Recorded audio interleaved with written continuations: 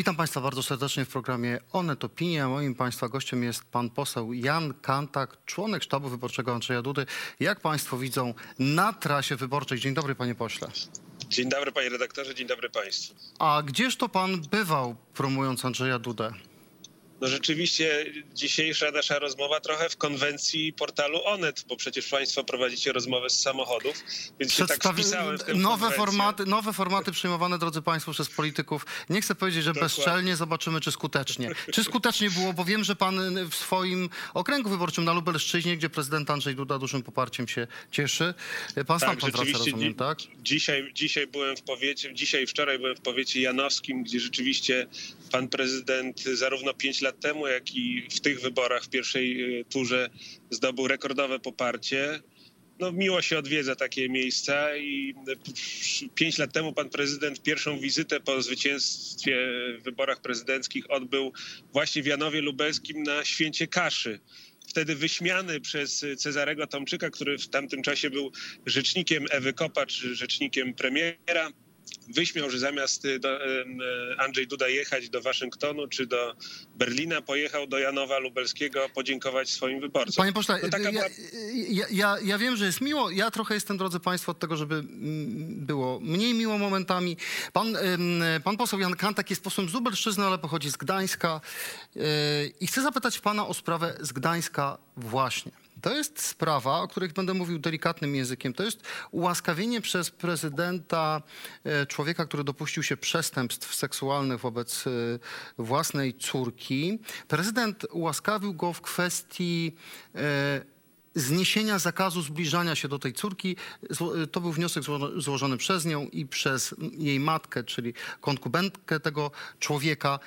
Wie pan co, ja nie chcę oceniać życiowych historii, bo to jest zawsze bardzo proste, ale jakim cudem prawicowy prezydent i prawicowa formacja, jakąś Prawo i Sprawiedliwość, dzisiaj broni tej decyzji? Wyście byli zawsze zwolennikami wsadzania przestępców seksualnych za kraty i to jeszcze na jakichś pogorszonych warunkach, na długich wyrokach, zaostrzaliście kary. To się w ogóle nie wpisuje w oczekiwania waszego elektoratu i waszą dotychczasową retorykę. Panie redaktorze, na wstępie trzeba podkreślić, że ta osoba została skazana i ona odbyła pełen wymiar kary zasądzony przez sąd. I naprawdę nie podoba mi się wykorzystywanie przez opozycję sytuacji, w której rodzina prosiła, zwracała się do sądu, aby sąd zwrócił wniosek do prezydenta o ułaskawienie związane z zakazem zbliżania się. Czyli mamy sytuację, w której osoba odbyła karę, wróciła na normalne tory swoje życiowe, naprawiła swoje błędy, udało się pojednać z częścią rodziny czy z całą rodziną i na wniosek rodziny osób pokrzywdzonych, który został skierowany do sądu, później został zaopiniowany pozytywnie przez kuratorów, którzy sprawowali nadzór nad sytuacją w tej rodzinie. Następnie przez sąd pierwszej instancji zaopiniowany pozytywnie. Później przez sąd drugiej instancji. Na końcu przez prokuraturę krajową. Panie pośle, ja to wszystko wiem. Wie pan co, ja tutaj państwo naprawdę czynienie z tego tematu kampanijnego jest karygodne. Znaczy, wie pan, ułaskawienia... Panie pośle, ułaskawienia... osoby pokrzywdzonej i ta rodzina, osoby pokrzywdzone w swoich wnioskach zwracały uwagę, że dla nich to jest represyjność dobrze, ja to wszystko wiem, ale panie pośle, w której te osoby się pogodziły. Panie pośle, okay, ja to wszystko wiem, tylko ułaskawienia zawsze są tematem. Dobrze pan wie, bo sami często atakowaliście prezydenta, na przykład Kwaśniewskiego, za ułaskawienia. Ja mam, wie pan co, będziemy to w Onecie opisywać. My naprawdę jesteśmy zorientowani w sprawie, drodzy państwo. To jest opinia w sprawie ułaskawienia, którą my w Onecie będziemy o niej pisać, wydana przez Gdański Sąd. Pełna zgoda. Sądy były za. Inna rzecz, jak wyście do tej pory wypowiadali się o sądach traktujących przestępców seksualnych, ale to jest napisane bardzo prosto, że z wywiadu środowiskowego wynika, że ten człowiek po odsiedzeniu kary, ma pan rację, on siedział za to, że przestępstwa seksualne wobec własnej córki popełnił pedofilem kazirodcą.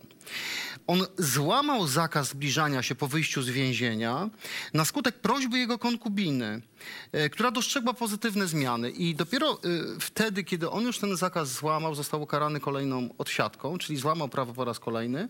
Wtedy rodzina zwróciła się do prezydenta i prezydent ułaskawił tego człowieka.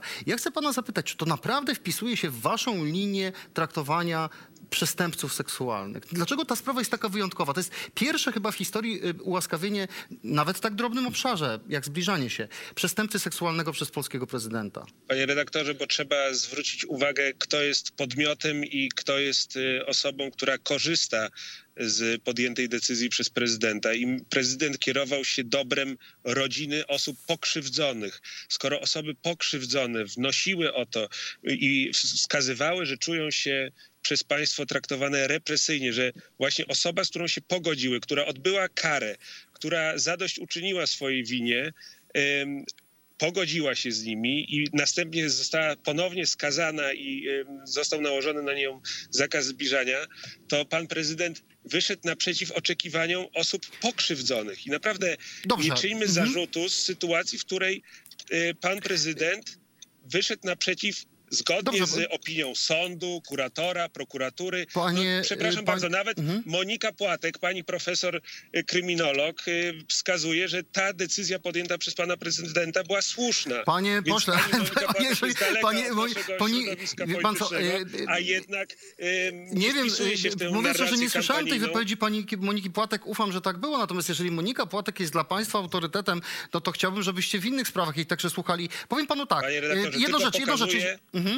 No to oczywiście nie jest, ale jeżeli pani Monika Płatek się pochwala to działanie prezydenta, no to tym bardziej dokładnie nie wpisuje się w waszą linię polityczną, bo ona jest zwolenniczką pewnej liberalnej linii traktowania także przestępców seksualnych, była przeciwko ośrodkowi w Gostyninie, a wyście mówili przykręcić śrubę, przykręcić i nagle okazuje się, że takiego człowieka ułaskawiacie.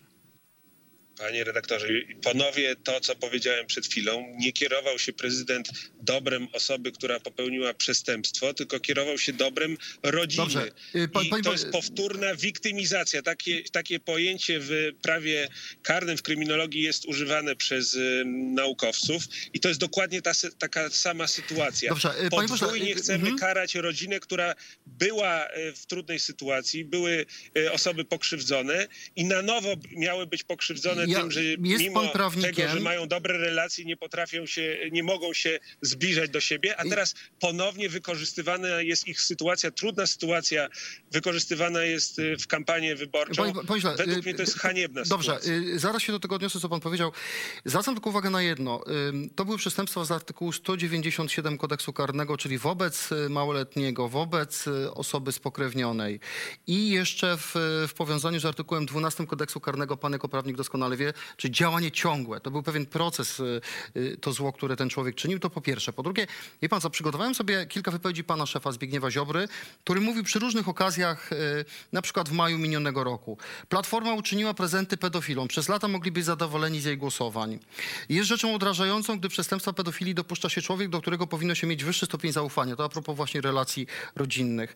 Liczyliśmy na konsensus polityczny, że Platforma poprze radykalne zaostrzenie kar wobec pedofilów, ale niestety tak się nie stało. Platforma znowu stanęła po stronie pedofilów. No to wyście, przepraszam, upolityczniali pedofilów. Panie redaktorze, czym innym jest ostre, surowe karanie pedofilów, którzy powinni być izolowani jak najdłużej od polskiego społeczeństwa i stworzenie rejestru w sprawie którego Platforma Obywatelska wstrzymała się od głosu, a Rafał Trzaskowski w ogóle nie głosował.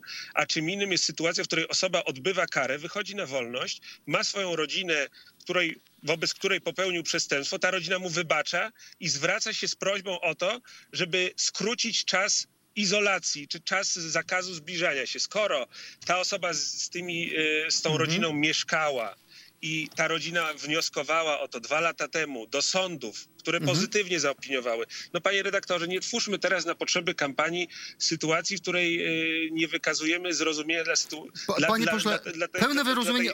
Ostatnie pytanie w tym obszarze, w tej kwestii. Ja chciałem tylko wskazać, że zakaz zbliżania się też miał swój termin. I on najprawdopodobniej, ja oczywiście nie znam to ja panu powiem jaki.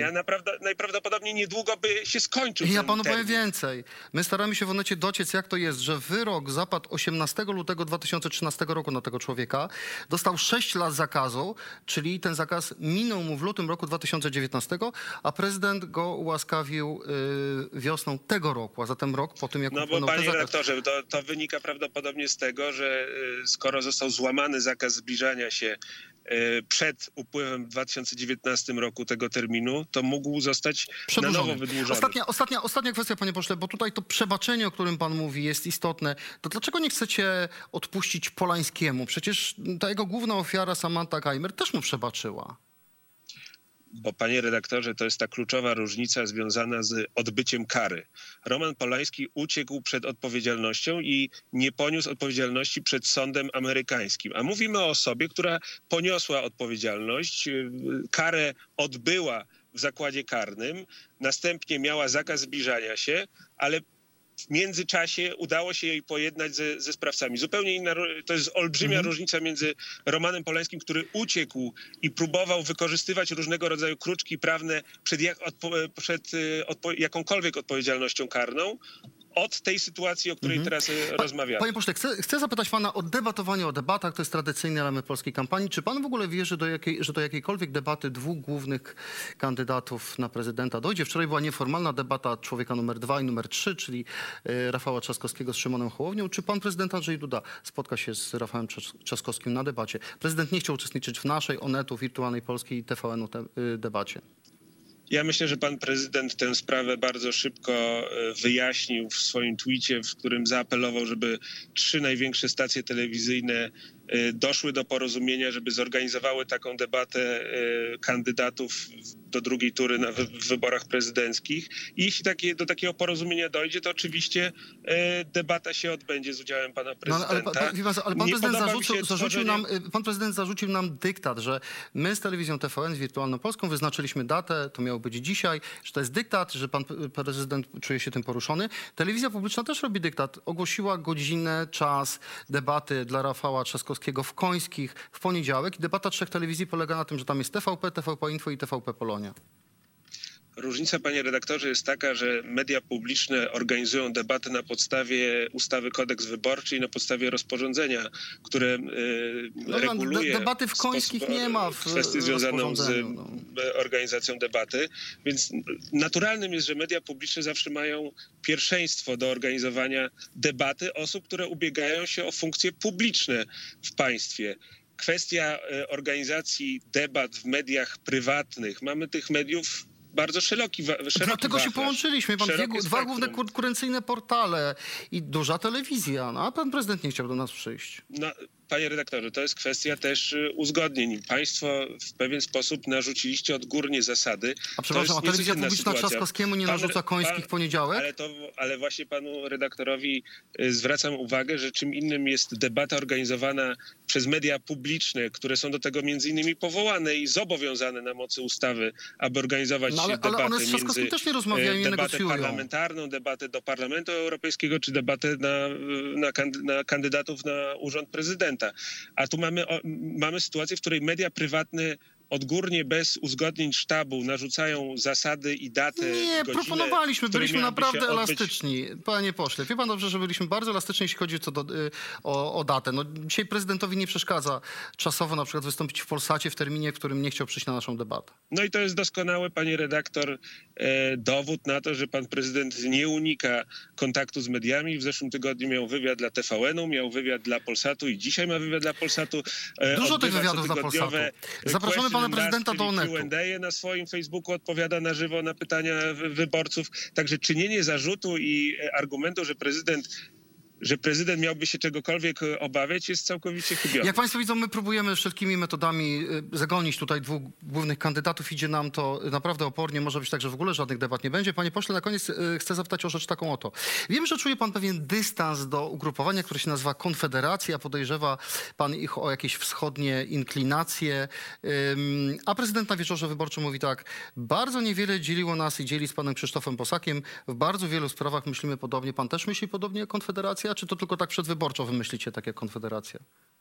No, panie redaktorze, Konfederacja to jest bardzo zróżnicowane środowisko. To każdy, kto choć trochę interesuje się polityką, wie, że no są tam tacy, którzy jeździli do Moskwy na przykład. Trzy człony i są różne środowiska, które różnego rodzaju kładą naciski na sprawy czy gospodarcze, czy na światopoglądowe. No z pewnością wyborcom Konfederacji jest bliżej w tych wartościach związanych z historią, z kultywowaniem pamięci narodowej do Prawa i Sprawiedliwości, do prezydentury Andrzeja Dudy. No, ale czy to jest ugrupowanie między prorosyjskie, Rafałem jak twierdził Jarosław Trzaskowskim a Kaczyński, czy to nie programem- jest? Panie Boże, czy to jest ugrupowanie prorosyjskie, czy nie jest? Tak Jarosław Kaczyński twierdził jeszcze niedawno.